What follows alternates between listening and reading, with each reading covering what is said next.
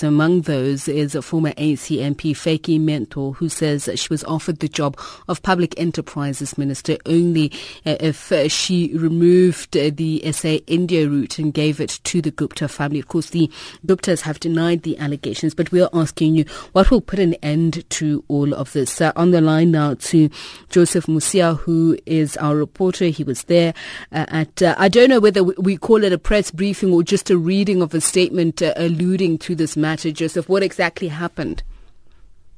Yes, it was the Deputy Minister chose just to read the statement, and he didn't take any questions on the statement. So it was just that he was just wanting to read the statement. What exactly did that statement say? Yes, he says. He felt he's now not in a position to keep quiet anymore on this matter because he's been asked questions about it, and he has decided to speak on it because he feels that this whole speculation and everything about it is derailing them from their work. And he confirmed, actually, as you read earlier, that he was offered the position of minister to replace Mr. Nene, and he rejected it out of hand because he thought it was contrary to the spirit of the Constitution and the way government ministers are supposed to be employed. And as a result, he did not go along with that particular appointment. But he also, in the same statement, confirmed or denied, if you want, that Deputy Secretary General of the ANC, Jesse Duarte, had any discussion with him on that particular matter. Sorry, Joseph, we kind of got cut there a little. You say when he confirmed or denied allegations that the Deputy Secretary General, Jesse Duarte, did make the offer. Which one was it? Did he confirm or deny? No. He denied that he had any discussion with Jesse Duarte on the matter. Okay, this is what the Deputy Finance Minister Mcebisi Jonas had to say earlier on at the same press gathering.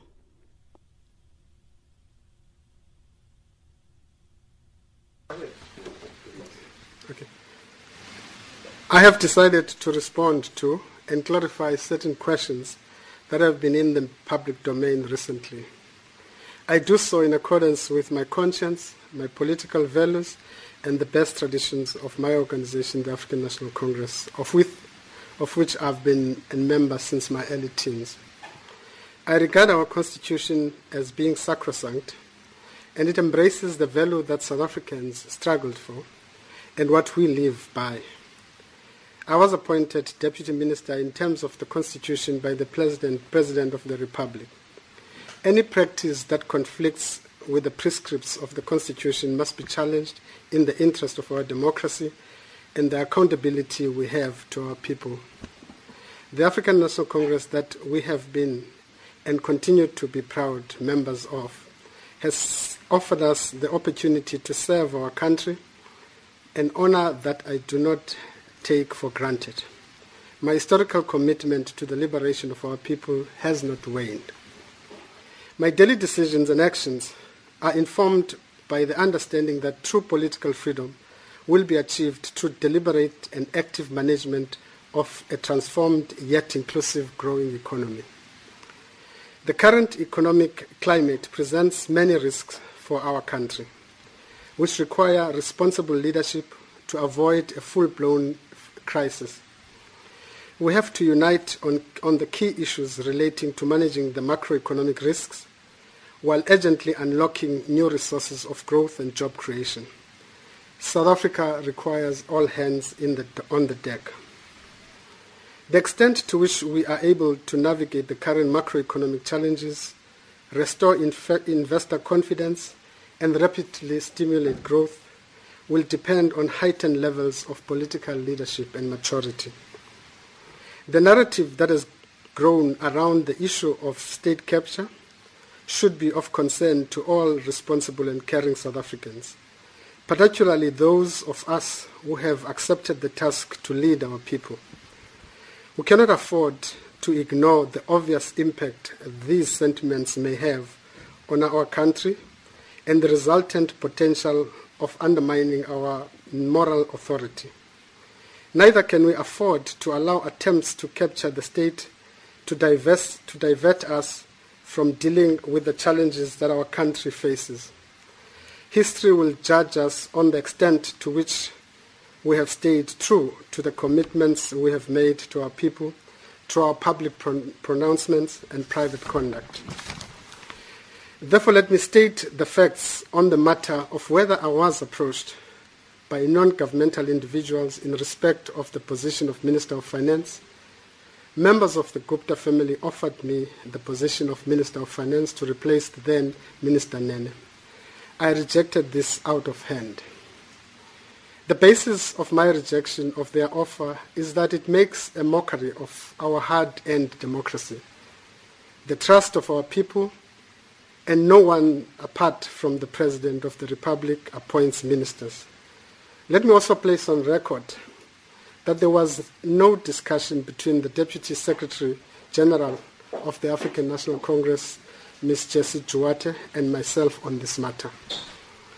I have hesitated to speak out publicly on this matter until now, but I feel it is no longer possible to remain quiet. The primary concern to me is that this issue has a real danger of diverting away attention from the real and urgent challenges we face as a country. I am committed to good governance, abiding by the constitution of our country, and being accountable to our people who repeatedly express their confidence and trust in us, election after election. It is this constant state of awareness and consciousness drummed into most of us throughout our service in the National Democratic Revolution led by the African National Congress that has provided us with moral capital and tools to apply sound judgment to navigate challenges that emerge in the natural course of societal leadership. It is only through these values and moral convenance that I serve my organization, my fellow countrymen and women, and my beloved South Africa. Finally, I remain confident that the challenges we face as a nation will be overcome if we collectively use our efforts for the benefit of all. I'm resolute in playing my part in preserving the integrity, first, of National Treasury as an institution in my capacity as a Deputy Minister. I'm also committed to making sure that I continue making the contribution towards building a prosperous South Africa led by our glorious movement, the African National Congress. I can only hope that people will allow me henceforth to do what I'm employed to do. Thank you very much. That's the Deputy Finance Minister, Mcebisi Jonas, in a statement made just a short while ago. You heard our reporter Joseph Musiwa, who is at that press conference. We're on the line now to the ANC's national spokesperson, Mr. Zizi Godwa. Mr. Godwa, is this a damning statement given the fact that there have been denials that have been issued that this has ever happened and that Mr. Jonas has ever reported it to anyone? Fake mentor is not. Mr. Godwa, are you talking to me? It looks like there was another sound. I do apologize for that, Mr. Godwa. Just some technical challenge there. But could you just tell us, what is your response to this? Is this a damning statement that Mr. Jonas has just released, confirming the fact that he was indeed offered the job of finance minister by the Gupta family?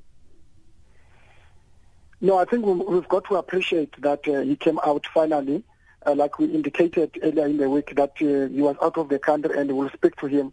That's why we have not spoken to confirm or deny whether there was a meeting, because we wanted him to make the statement himself. The statement we released earlier today, you would notice that one of the things we affirm and reaffirm is the prerogative of appointing the National Cabinet, the ministers and deputies, that it rests with the President in consultation with the alliance partners and the leadership of the ANC. But of course, we view the frequency of these allegations quite serious. because they've been coming quite frequent recently. And I think the ANC can no longer sit quiet in the face of these allegations, because they do erode the prerogative, the authority of the president, the authority of government, and also make a huge suggestions that there are certain individuals, perhaps, who might be unelected outside of the state, who may act in a manner that influences the decisions of government. And these are the issues that we say in the statement we released about an hour ago, that it is our expectation that the National Executive Committee meeting that is coming this weekend, in discussing the overall political overview about the state of the organization, how do we grow the economy, as well as our preparedness to local government election, it cannot sit and not reflect on these issues. Allow me to come in there, Mr. Godwa, just on the point of you can't sit back and allow this to continue. I'll ask you about the avenues available to you in just a moment. But firstly, I just need to clarify this. It's been reported that Mr. Jonas reported this matter to several ANC or even alliance leaders. Can you confirm or deny that he did approach someone about this offer within the ANC structures? I'm sure I was the last person he spoke to. I'm not sure if I spoke to you when the news broke over the weekend about these allegations. I'm the one who contacted him on Sunday. He was out of the country in Botswana, and I requested him that on his return, that I will ask him so that even if we communicate on the basis of facts. And he did come to Lutuli House. So he did report from a point of view of leadership that I'm sure there are a number of other leaders like the Secretary General that he would have conferred the issues with. But from the point of view of communication, I have spoken to him on this Monday. When the ANC says it's concerned about the frequency of such reports, I want to understand, what do you mean by concern? What exactly concerns you? The image of the country from the outside? What concerns you? The capacity to lead and govern the country? What the kind of characteristics required of a leader? What exactly concerns you? The first point is that we are an democratically elected government led by the African National Congress. The majority of our people, there's a confidence in the leadership of the ANC through its government, and therefore, in terms of the constitution, there are certain decisions that are expected to be taken by those elected in government, either through the president, through ministers, and so on. And obviously, from the corporate point of view, there are those who are doing business with government, and they will do everything else to want to influence, including the adjudication of tender for their own personal interest, material interest. And this is what we have always said to our core deployees, that we've got to be vigilant to this notion of corporate capture, that individuals may be captured to an extent that they are influenced in their own decision. So big corporates, whether they are talking about big monopolies, they will always find a way to influence the decision of individuals, and therefore cadres have got to be very vigilant in the areas of deployment. That is one area. The second one is that people of South Africa have the confidence in the leadership of the African National Congress, because it is the only tool they have in their hands to liberate them from socio-economic conditions. And therefore, it cannot be a suggestion or a perception that the African National Congress leadership itself, it is captured. Whilst we can't close our eyes, even if there's a suggestion that certain individuals within the ANC have allowed themselves to be captured, given an impression that the organization, as well as the state or government, it is captured. Mr. Godwa, I'm not sure if I heard you correctly. Are you saying that there are certain individuals within the ANC who have allowed themselves to be captured and be part of an agenda of state capture? I'm clarifying the question about what worries us. That there is a growing perception, and the frequency of this report may suggest that, including the capture of government, there's a capture of the state, there's a powerful individual association, unelected people, because of their balance sheet, they can influence, or because of their political proximity, they can influence the direction of the state. It's an issue that the ANC must reject, and all of us, we must poo-poo, because it's not what people of South Africa expect. We must defend and protect the government, democratically elected government. We must defend the African National Congress, which is the only tool that people have. There may be an impression that because of certain individuals also that perhaps they've allowed themselves to find ourselves in this situation, creating the perception that both government and the African National Congress are captured. It may not be possible for any individual, regardless of your balance sheet, that you can capture the African National Congress. Mr. Godwa, what is interesting, though, is you keep making reference to certain individuals when it's been very clear all along against whom these allegations are made. It's been made against the Gupta family. I'm making this statement because even if there are people who are alleged to be meeting the families or these big monopolies outside of the organization, they do so in their own personal capacities. For an example, allegations that are coming to us quite frequent is that there are meetings called by the Gupta family. Those ministers or everybody else, they do so in their personal capacities, not mandated by the African National Congress. And the ANC must speak out and send out a very unequivocal message, both to the country but also to its members and supporters.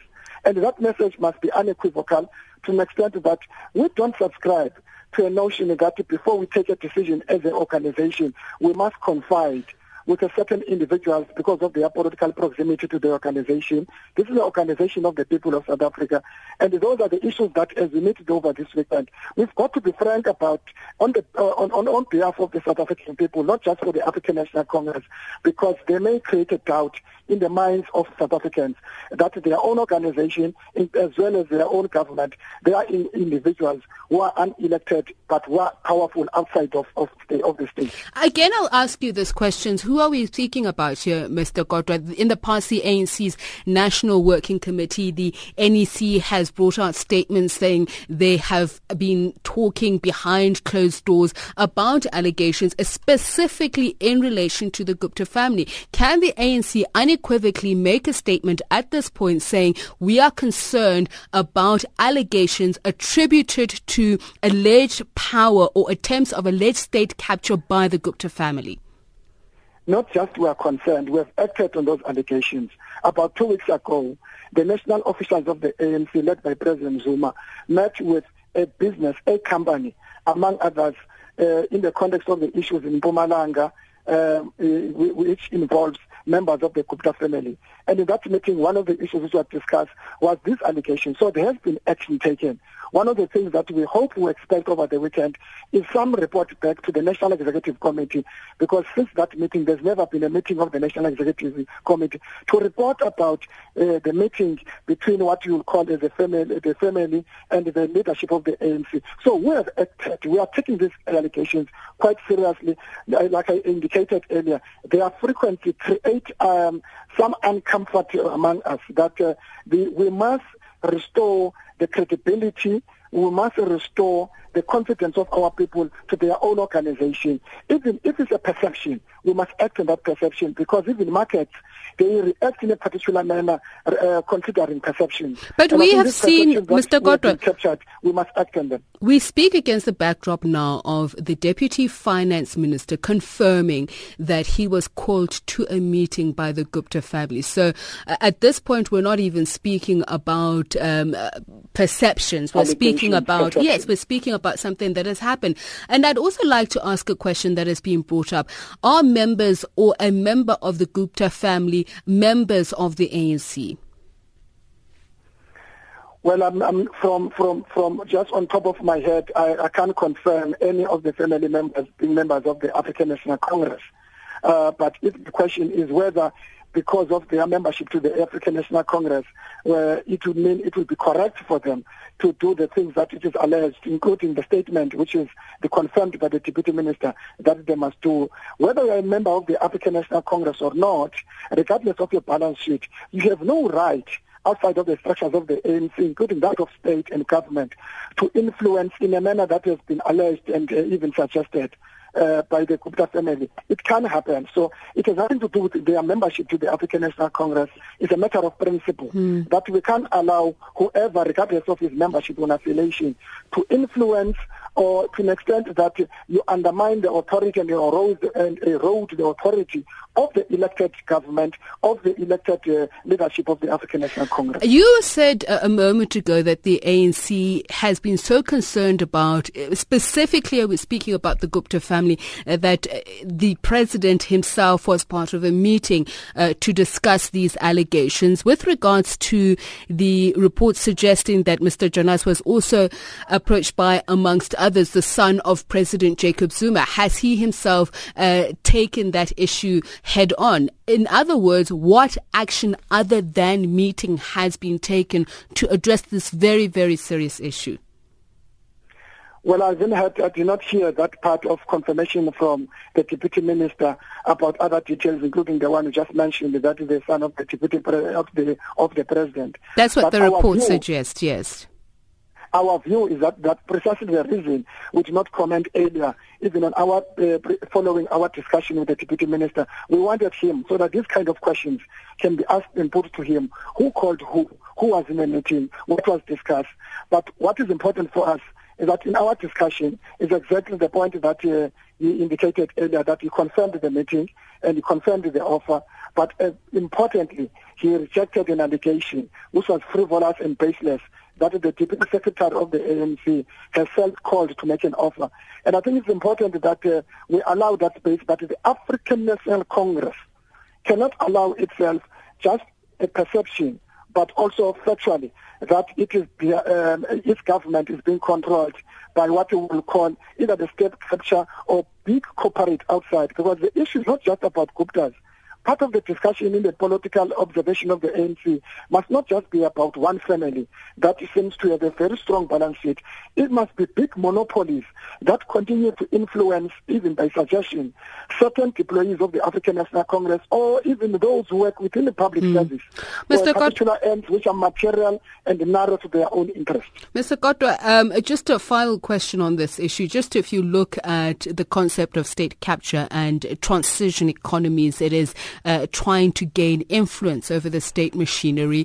And I hear you saying that the allegations that the Deputy Secretary General was involved have now been answered and rubbished. What is more important, though, is this perception that you speak about has now been confirmed, that the Deputy Finance Minister of a country has confirmed that a family in this country has offered him a government position, a very high-ranking strategic position. How do you regain the faith of South Africans that a family out of nowhere can call somebody to a hotel room and say, how would you like to be the finance minister? How are you going to regain the confidence of South Africans? It is precisely that reason that is the African National Congress, the hope that our people have and the faith and the trust they have. Hence, they continue unequivocally, overwhelmingly to retain the African National Congress to power, that it must act. It must act in such a manner that the message is unequivocal. And its message must be very visible to the blind and audible to the deaf. That it can't be found that the ANC, from a point of view of principle, there's a suggestion which suggests that a certain one family or this and that has captured the leadership of the ANC. It is that which we suggest that the ANC, perhaps over this weekend, must come out very clear about these allegations, including some of them which have been confirmed, that it must restore its confidence, its credibility among the South African people. People need to also have their confidence in the president restored. One of our listeners calling in yesterday saying the elephant in the room here is President Jacob Zuma. What about President Jacob Zuma? Is there going to be an investigation into whether or not he knows of any of these incidents, whether he sanctioned them? Another question has been, is the ANC going to consider recalling President Jacob Zuma? I think we are 2 steps ahead of the discussion that we expected to undertake over the weekend. And I think some of the issues are probably already formulating of what must happen to direct the discussion and the outcome of the National Executive Committee. But I think it's sufficient to say the ANC takes these allegations, and even some of them confirmed quite seriously, that it can no longer ignore them, can no longer talk about just as being peddled or as part of disinformation, but we've got to act, because to some extent they do raise the confidence but also the authority of the African National Congress and government, and create doubts about whether indeed people deployed in government, are they still acting in the interest of people who voted them. And we need to deal with that for the sake of the African National Congress.